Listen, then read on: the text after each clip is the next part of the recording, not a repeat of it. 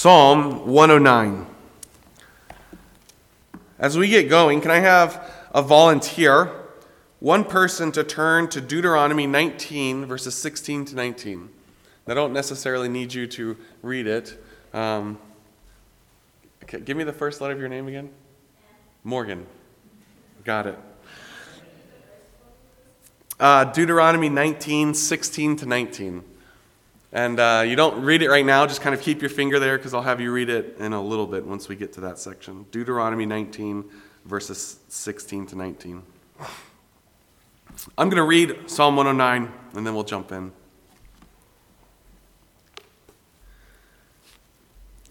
Do not keep silent, O God of my praise.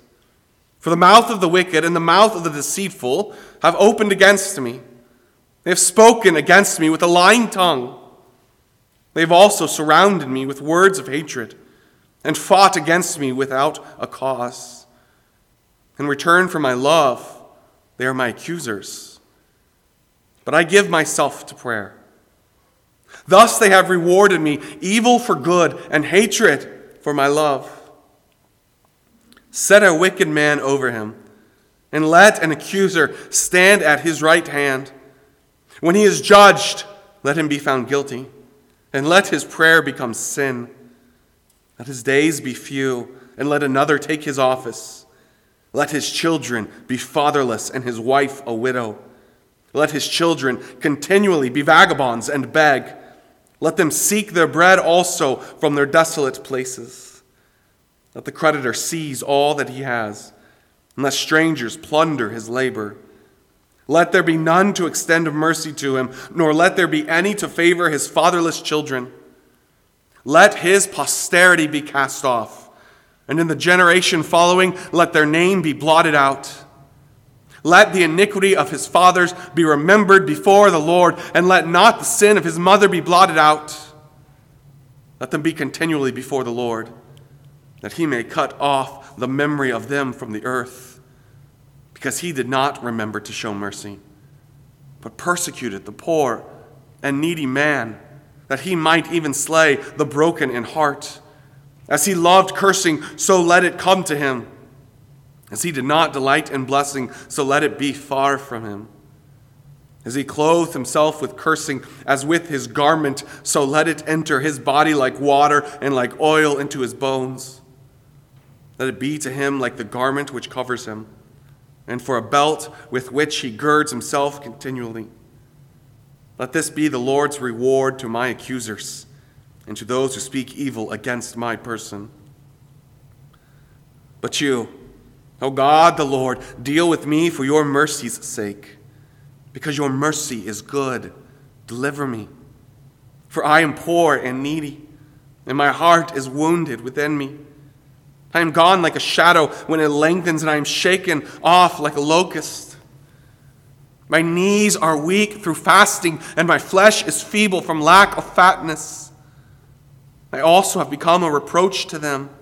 When they look at me, they shake their heads. Help me, O Lord my God. O save me according to your mercy, that they may know that this is your hand, that you, Lord, have done it. Let them curse, but you bless. When they arise, let them be ashamed, but let your servant rejoice. Let my accusers be clothed with shame, and let them cover themselves with their own disgrace as with a mantle. I will greatly praise the Lord with my mouth. Yes, I will praise him among the multitude, for he shall stand at the right hand of the poor, to save him from those who condemn him. Psalm 109, as you may have noticed, is an imprecatory psalm. The idea of imprecatory it's really a word that means to curse. It is a psalm in which the psalmist is praying for these things to come down on his enemies. And really, this psalm can be divided into three distinct parts. First, it starts with an appeal to God in verses 1 to 5, where the psalmist really brings this before the Lord and explains his circumstances. And then verses 6 to 20 dives into the heart of the psalmist, this cry for justice. And then finally, a final appeal to God in verses 21 to 31. The setting of this psalm is really kind of in a courtroom. We don't know the historical setting. There's no clue giving into this psalm into what specific instance in David's life this is written around. But the setting of the psalm is in a courtroom. In fact, you see that kind of at the beginning. Do not keep silent, O God of my praise, for the mouth of the wicked and the mouth of the deceitful have opened against me. Charges have been levied against me, so come to my defense, Lord. Don't keep silent, but speak up. We even see that in the very last verse of this psalm, where the psalmist states, even with confidence, he shall stand at the right hand of the poor. The Lord will stand at my side. He will defend me. So the setting here is kind of the idea of a courtroom, where the psalmist is coming before he has been accused, and his accusers stand in the very room.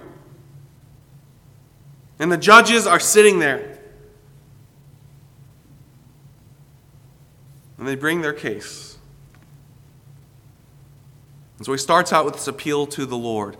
Don't keep silent. They have opened against me. They have levied these charges.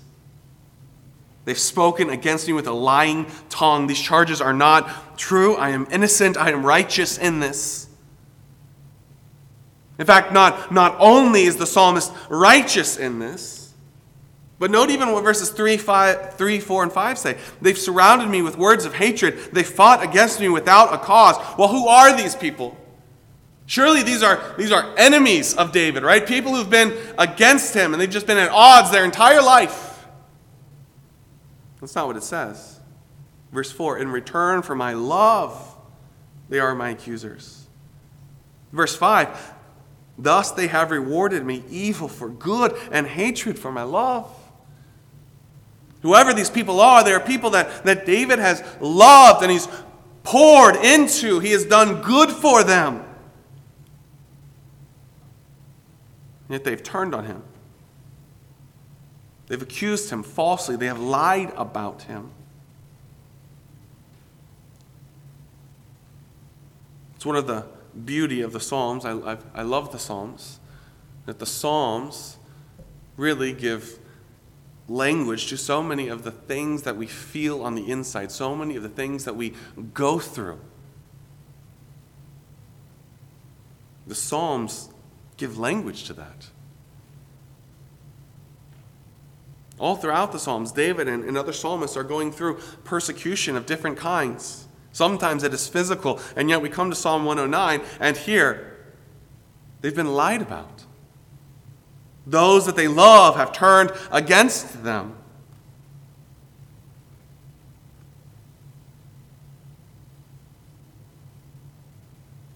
You can put yourself in this situation. You can imagine, maybe you've been there before, where someone you love has turned against you. Someone that you have poured into, you have cared for, has lied about you, betrayed you. It cuts you right to your very soul.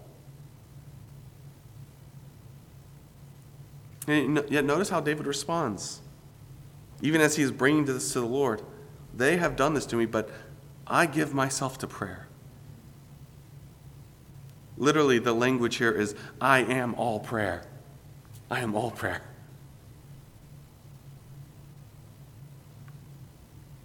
It's tempting when people are lying about you, when people are betraying you, when they are going behind your back.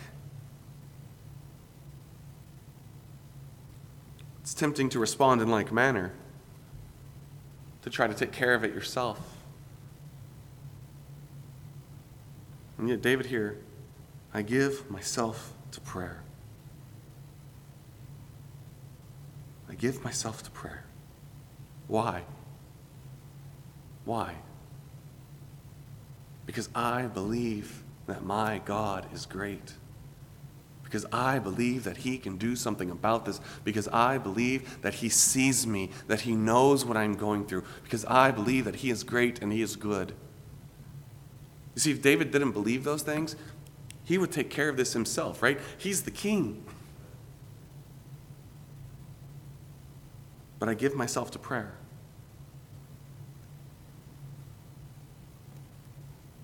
That is the right way to respond to things like this, to things that rise up in our life. We so often want to fix things ourselves, right? We like to do that. We like to take care of things ourselves. But turn first to prayer. Let the Lord handle it.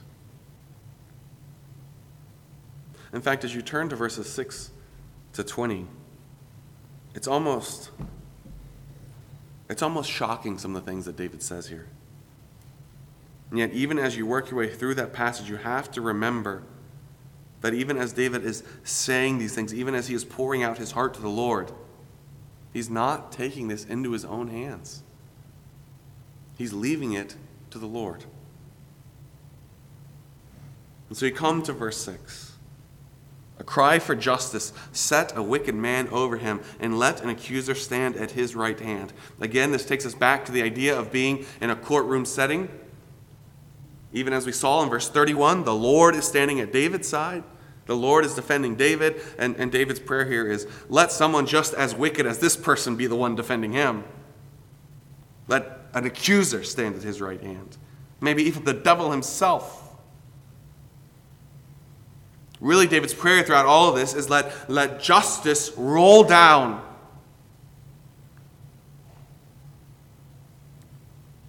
Now, it's interesting as you come to these verses, the imprecatory part of this psalm. And as you read through there, it's difficult to imagine a righteous man saying these things. It's difficult to imagine a man after God's own heart praying these things about someone else. In fact, many commentators struggle with that. Many theologians struggle with that. What's going on here? It's kind of hard to understand, but even as you look at the psalm, you can notice in verses 1 to 5, it's all they, it's plural. But when you get to verses 6 to 20, it turns to singular. So some have said, well, maybe the answer here, maybe verses 6 to 20 is not David's prayer. Maybe this is the accusation that has been brought against David. So David is praying, this is what has happened, God. And then in verses 6 to 20 he says, and this is the accusation that they've brought against me. So it's as if he's putting himself in their place. This is what they're saying.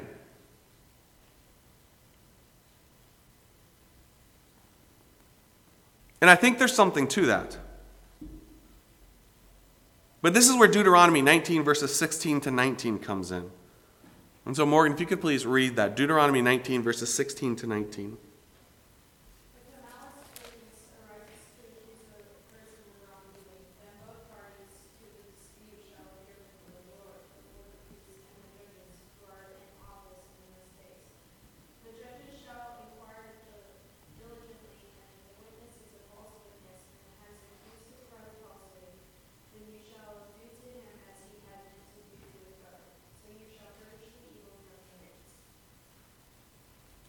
All right, so that last part there, then you shall do to him as he thought to have done to his brother. So you shall put away the evil from among you. So I think what we see here in verses 6 to 20 is not a vindictive or hateful heart inside of David. Rather, what we see is a man living under the law, turning to the law. Crying out for justice to be done as God has laid forth justice to be done. And we know from the law itself, Exodus 20:16, thou shalt not bear false witness. Exodus 23:1, again speaking of false witness. Proverbs 19:5 and 9, speaking of the fact that those who bear false witness will not get away with it. They will face judgment. Even here in Deuteronomy 19, verses 16 to 19, what is that judgment? That judgment is the very thing that they are lying about shall be done to them. And so I think as you turn your attention to Psalm 109, verses 6 to 20, maybe it is that these are the charges that have been brought against David, the untrue charges that have been brought against David. And David here is, according to law, flipping them on their head and saying, no, this is unjust. You're lying about me.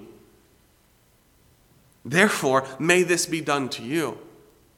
It's not flowing out of vindictiveness. It's not flowing out of a heart of hate. It's flowing out of a love of justice. So that's what you see here. In essence, their curse on David being turned against them.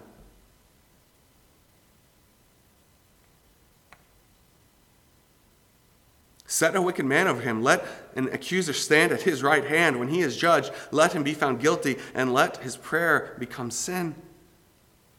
Let his days be few, and let another take his office. Interestingly enough, Psalm 109:8, along with Psalm 69:25, is quoted in Acts 1:20. As Peter and the apostles are trying to pick a new apostle to take the place of Judas. He is a wicked man, let another take his office, Peter says there in Acts 1:20.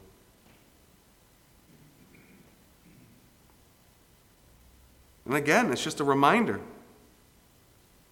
If you have ever known betrayal, you're not the only one.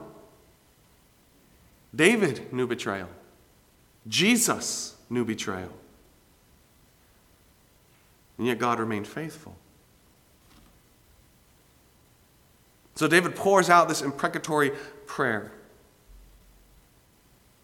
Let this happen from not just this generation, but even to the next generation. Let his name be wiped out. Let their sins come before the Lord.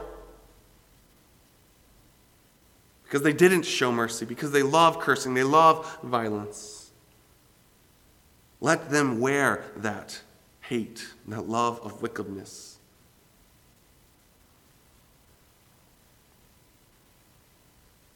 As you come to verses 21 to the end of the psalm, verse 31, David here turns his heart back to an appeal to God. Leaving it all in the hands of the Lord. You, O God, the Lord, deal with me for your name's sake, because your mercy is good. Deliver me. I am poor and needy. My heart is wounded within me. I have gone like a shadow when it lengthens. I am shaken off like a locust. My knees are weak through fasting. My flesh is feeble from lack of fatness. I mean, this is a man who is worn down to the very bone.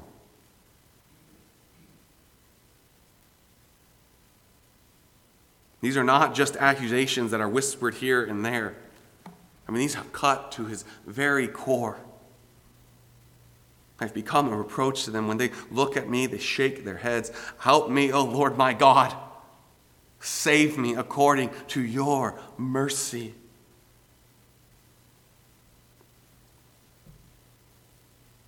To what end? That they may know that this is your hand, that you, Lord, have done it. Again, even in this, David's motivation is not, just rain down on them, God, because they deserve it. It's so that you may get the glory, that they may know that you, the Lord, have done it. That you, the Lord, are a God of justice and your God of mercy.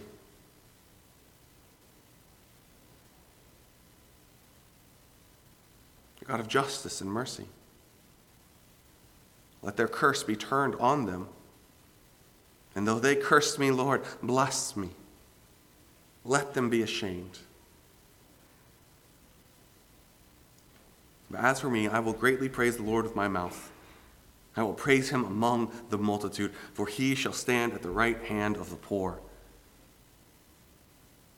to save him from those who condemn him.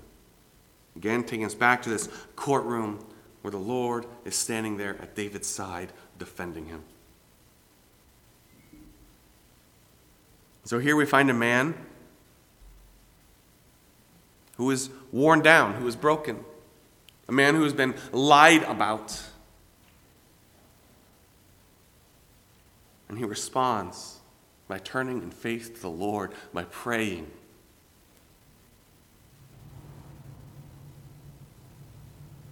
He responds, and even as verse 30 says, I will greatly praise the Lord with my mouth. I will praise him among the multitude.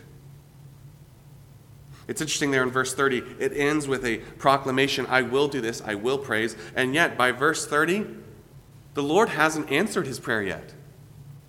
He's still standing in the courtroom. It's not that he's been let off. It's not that his accusers have recounted. It's not that they have left. It's not that the Lord has brought justice yet.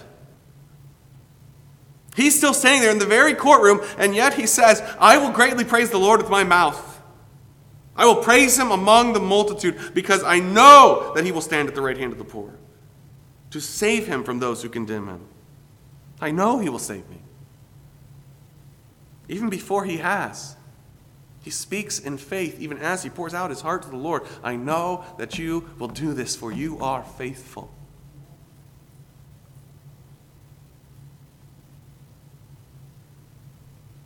So, brothers and sisters, even maybe some of you have known betrayal or been lied about. And it feels unjust. It is not fair. You want to have the opportunity to defend yourself. But start with prayer. Even as David says in verse 4, I am all prayer. Can that be said of you? Really, in anything in life. I am all prayer. Let that be our posture. It's really the posture of faith. I am all prayer. Because I really believe that my God will do what he has said he will do. Therefore, I will praise him with my mouth, even now, before he has reacted. I will praise him among the multitude, even now, before I have been, the truth has come out. Because I know that he will stand at the right hand of the poor. I know that the Lord is on my side. So I will give myself to prayer, and I will praise the Lord. May that be our response.